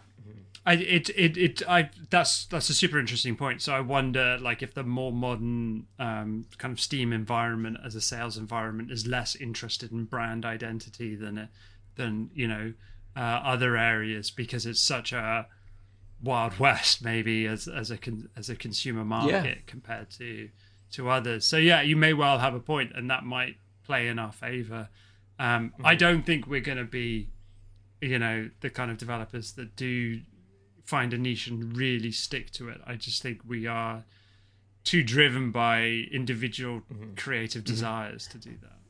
Yeah, I think that might be different if we suddenly had like a massive success. Yeah, obviously. Yeah, then, that changes everything. What the heck are we talking about? Like Cycle 28 had sold like 10 million copies on Switch, and you're like, best make another one. Cycle 29 next. We've got a lot of numbers to get through. Everyone, strap in. Of course. But I think, but saying, like, I still think there's something to be said for, and maybe like we hadn't figured out what we were before, whereas now, like through doing the Tuesday streams, through making at home, I think we have a better idea of the kind of people who come to our Discord, the kind of games we tend to be drawn to stream. Like, I feel like we have a better idea of what genre makes sense for us, and actually, like, making at home is more in common with Intelligent Design than Cycle 28 did. Yeah. And I think, that I don't know why. Like, this is the kind of bizarre thing of like, those games seem on paper to be massively different, but they totally are in the same Venn diagram on Steam. Like, the people who play those games are totally, there's this kind of simulation tag that somehow those people enjoy things like Cycle 28. They enjoy making at home, and they enjoy Truck Simulator. Yeah. And somehow those are the similar. I don't know what. Like, I don't understand. I'm one of them, but I don't know why, and I don't understand it. We see a lot more, at least this year, of these kind of like cross-genre games. So Dave Soft, I think, quite jokingly says in the chat, hopefully not a dating sim, but actually, Boyfriend Dungeon is one of the best games I have played this year. Wow. Half dating sim, half dungeon crawler. It just hits so well and balances those kinds of things out really, really well. And it's written very well. It's heartfelt in place, and it has that kind of looping mechanic of you wanting to go back in and doing this. It's similar to something like Moonlighter, where you want to get back in, you want to keep playing, you want to do those loops. It just hit for me this year, and it seems like a game which is incredibly niche, but kind of sort of isn't, and feels like the devs just went, I don't know, what the fuck do we want to make? Well, we kind of want to make this. Okay, let's do that. Sure. Give it a try. Just smashed it out. And not to delve too deeply into this, Sean, you mentioned subscription services, and I actually played that through Game Pass. And I'm leading massively with my next question and what I've just said before. But what's next for Pillbug? Oh yeah, we're selling the next thing to Microsoft, isn't that what's next, Sean? Yeah. Do you want to answer? Who? Yeah. Well, I mean, like we don't know. Yeah. Like, is the honest answer? Like, we have. It's too soon after the launch of Making Home. I think, like we've said tonight, we kind of want to work on Making Home some more. It's the kind of that's, and beyond that, like, we don't know. And that comes down to honest decisions of how long can Pillbug survive monetarily. Yeah. Like, to be blunt, and that is a big, like, both in terms of the business itself, but also in the terms of how much time that me and Dave put into this. Which is like, that's the reality, really. Yeah, and I think that's period of time to bring out a few extra updates to make it home, to maybe think seriously about Cycle 28 update. I have a feeling that there will be some rumblings of what could be a next game in between those times, or over that period, should I say. And it will just be a matter of, A, is it financially viable, and B, is it where Sean and I are at that point in our lives or whatever. Who knows? It feels right now that, like, the world could just throw us another massive global curveball, right? Like, I just don't feel like I can really make hugely long-term plans. Absolutely. Right, yeah. Yeah. Yes. Yeah. Suddenly the internet doesn't exist and you have to distribute it all on floppy disk. Not that anyone has a drive in their machine anymore to be able to kind of do that. But to try and kind of, not to delve too much into it from what you've kind of said, but to get a little bit of an insight into maybe not what the next project will be, but maybe where your kind of heads are at. How did Making It Home kind of come about? Was it I kind of want to do something around these mechanics? Was it we've done this before, let's do something completely different? Like how did it sort of start? Where did that spark kind of come from? Do you want to go? Sure. I have a memory of it, and like any working relationship, like I get this with my co-write. Sean may well have a very different answer, which I think is always kind of enlightening and interesting anyway. I have distinct memories of conversations in and around launch of Cycle 28 of what's next. Pub conversations, back when we could do that without even thinking about masks. Where it was like, Cycle 20 is great, but we haven't really utilized the storytelling stuff that we might have available on the team through me. It felt like I was eased into the company a little bit that way. Let's think about something that would amp that side of it up, which is Sean is always super excited about as much as I am, definitely. Then came, I think I was playing 80 Days at that point, and I was like, this is kind of super interesting. Like, it's a story, there's journey here. Gameplay is like interesting but quite light. Like, how does it get away with this? Like, what kind of a bit like what Sean was saying? How do these games do the things that they get away with doing? That kind of collided with Sean's desire, which often pops up at various points. I think it's fair to say, of like big base building mechanics, like whether it's in space, whether it's what happened in Making It Home. And it was like, how can we merge and mesh those two together? And that's kind of where I thought Making It Home came from. But is that where you think it's from, dude? Or no?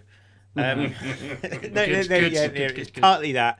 But the other thing was, I think it's something that happened over quite a long period of time. Like,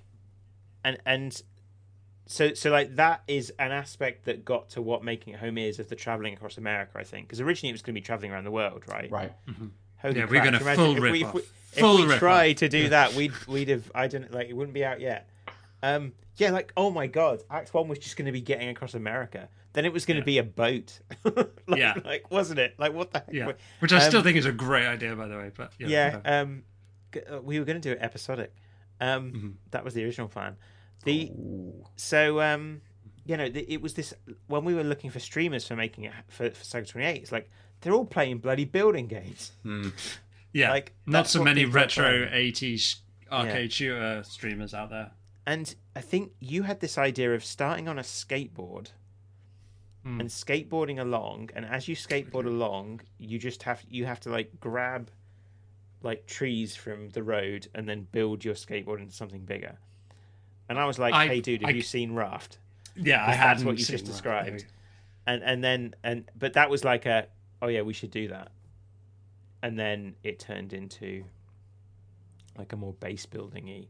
Like, 'cause at one point we were talking about having it was almost going to be, we were talking about it being almost like a WarioWare like game. Okay. Where like every single panel was its own mini game that you would have to complete, and it was about how quickly you complete those mini games, and that's how much thrust you get. So it did.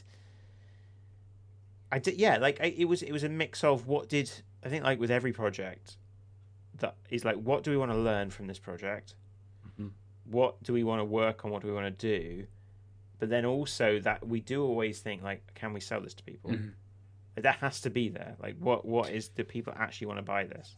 It does, and I also would add in our constraints. Like, we are hugely constrained by the two person team and also what those two people are capable of doing. I mean, I have often said this to Sean, like, you know, you brought on a writer when you should really have been hunting down artists, like, because I think that would have opened up a huge, like, so much more space. It feels to me that that's what we're constrained by, is the art that we're able to do. Like, people often say, well, you've got a writer on your tiny team, like, why aren't you doing you know, a visual novel or, you know, a walking sim or whatever. And it's like, you don't need a writer for those things. You need a ton of art. Like, that's what you need for those games. Those games live and die on their artwork, not so much the actual writing. So I think our constraints are what come into that decision-making process all the time, whether or not we're conscious of it or not. And you guys kind of outsourced art for making a home in a way for some of it, like backgrounds and various things as well, didn't you? So it's kind of, I suppose, filling in the gaps occasionally on these things. But does that play into your initial thoughts for sort of for a project and being like, let's not make a visual novel because of that absolute constraint, unless we bring on a third party who will be doing 80% of the work because it's a visual novel. You know, I suppose that limits you in a bit of a way of being like, right, we know that the games that we make are kind of mechanically driven in these various kinds of ways. They have this sort of feel about them, and they have this then story. Maybe it's kind of, you know, a bit RNG kind of to some kind of elements to it, and those sorts of things. I suppose that must build into your thoughts about what might be next as well. I think so. I think so. Like, I don't know, but like I always feel that, you know, Sean has we've got a bunch of interesting ideas. Like Sean's, I often find, Sean, you can again disagree with me here, but I'm often quite keen to be led by whatever's kind of Sean's big itch to scratch in terms of what game he really wants to make next. And I think that's great. Like, I'm more than happy to be led by that, because to some extent, kind of coming back to what you were saying briefly, it was like, no one wants a blank canvas, really. Like, a totally blank canvas is terrifying for anyone who's trying to create anything. So you, like, leaning into some of those constraints and working within them is a much better creative process anyway. So I think, you know, early on you could be like, oh no, we don't have this, we don't have that, we can't do this, we can't do that. That's a bad thing. It really isn't. It's a positive thing, because you don't want that blank canvas. Good. Okay, nice. I think that's a good place for us to leave our chat this evening. We will jump back into beers, I think, just to round us out for the episode. Dave, you only had the one beer this week. My favourite was good. Happy to Be. Is it something you would pick up again? Yes, it is. It is. You know, I often order a Pilsner without really thinking about it very much. So that's a bit like picking this out of the fridge, which is like, it's here, I will drink it, it's fine. Without really giving it much consideration as to why I enjoy them or why I might not enjoy them. So, you know, just talking about it tonight and drinking it was super interesting and useful for me to, like, give that side of things a little bit more thought than I have in the past. Nice. So that's cool. Good. Yeah. Perfect. Sean, have you got a preference out of the two? Yeah, I think actually the kind of session IPA that I had, the Ilkley, it, like, as much as the other beer was kind of like a really nice memory and was like really enjoyable and kind of just a relaxing nice beer, this surprised me, because usually like a session beer it's nice, but like not for me. I've never had like a really interesting one, but this one, it was like every time I took a sip I was tasting something different, and that I really enjoyed. Definitely as it warmed, it got, like, you know, when I first drank it, it was like, it's like there's not much here. But I think as it kind of got towards kind of room, you know, like I could taste more as it was warming, and it got super interesting towards the end. Good. Okay. Nice. For me, I think I'm also going to pick my second beer this evening, which is the Polly's Double Dry Hopped Petal, the rum cover from Wild Horse. was good, and Wild Horse are always good. They have nice beers. The 4 or 5 that I have had from them, they have always been good. But Polly's are kind of next level.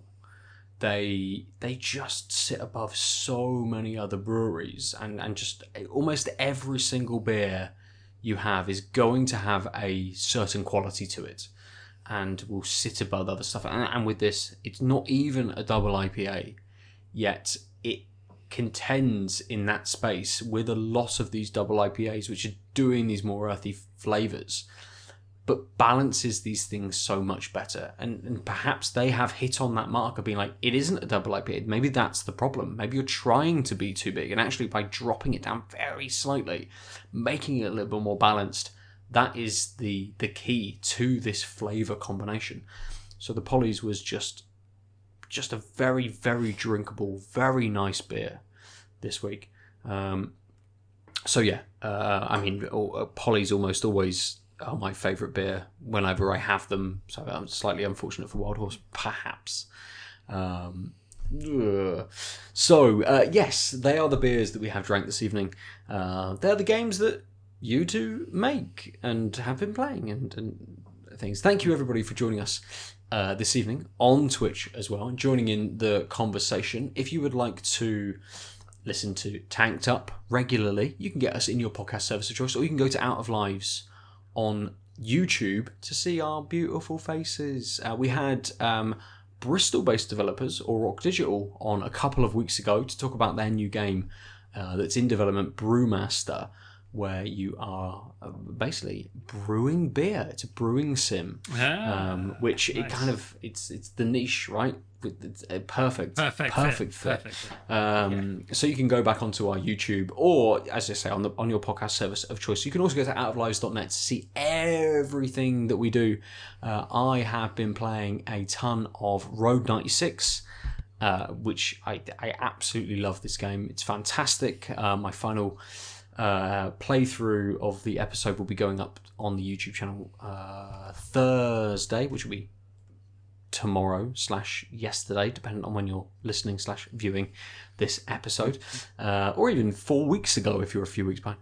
It's there. It's on the YouTube at some point. Exactly.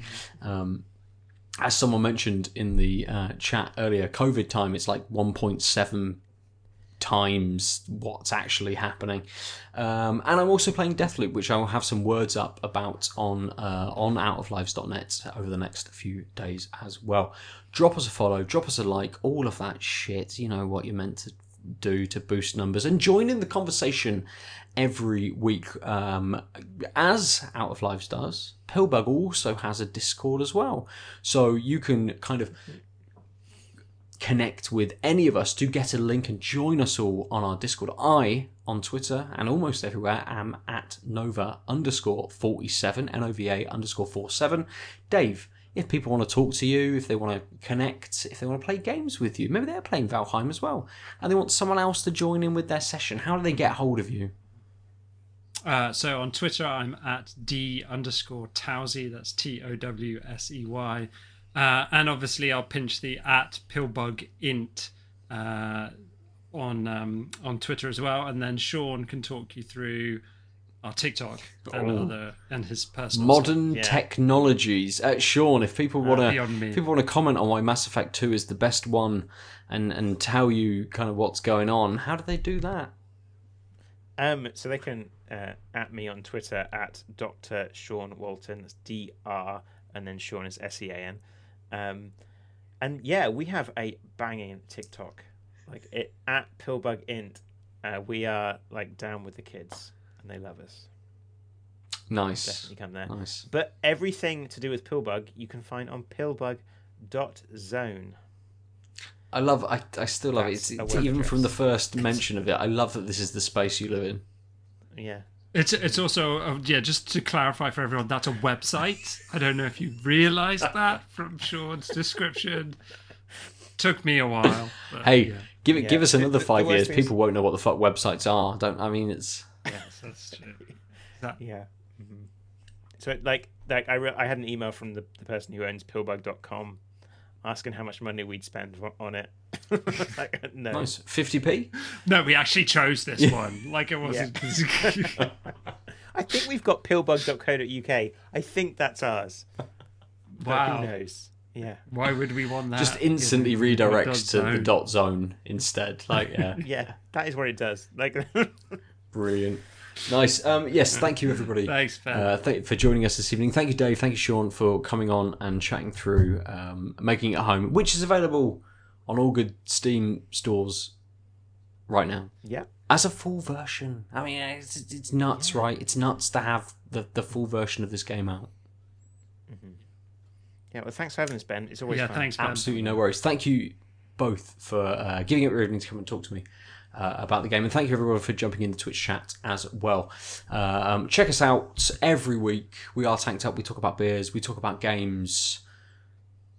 You can also catch Adel and Lucy, who are not here this week, but who regularly come on every week, my co-hosts, who will be back. Now Adel is back from Canada, and you can get all of us at Tanked Upcast on Twitter or Out of Lives Net on Twitter as well. And as I say, go to outoflives.net, our website, for all of the things that we do. We love you all. They've been the beers. They're the games that we make. They're the people that we are. They're the things that we love. We will catch you next week. Have a good evening. Bye-bye. www.outoflives.net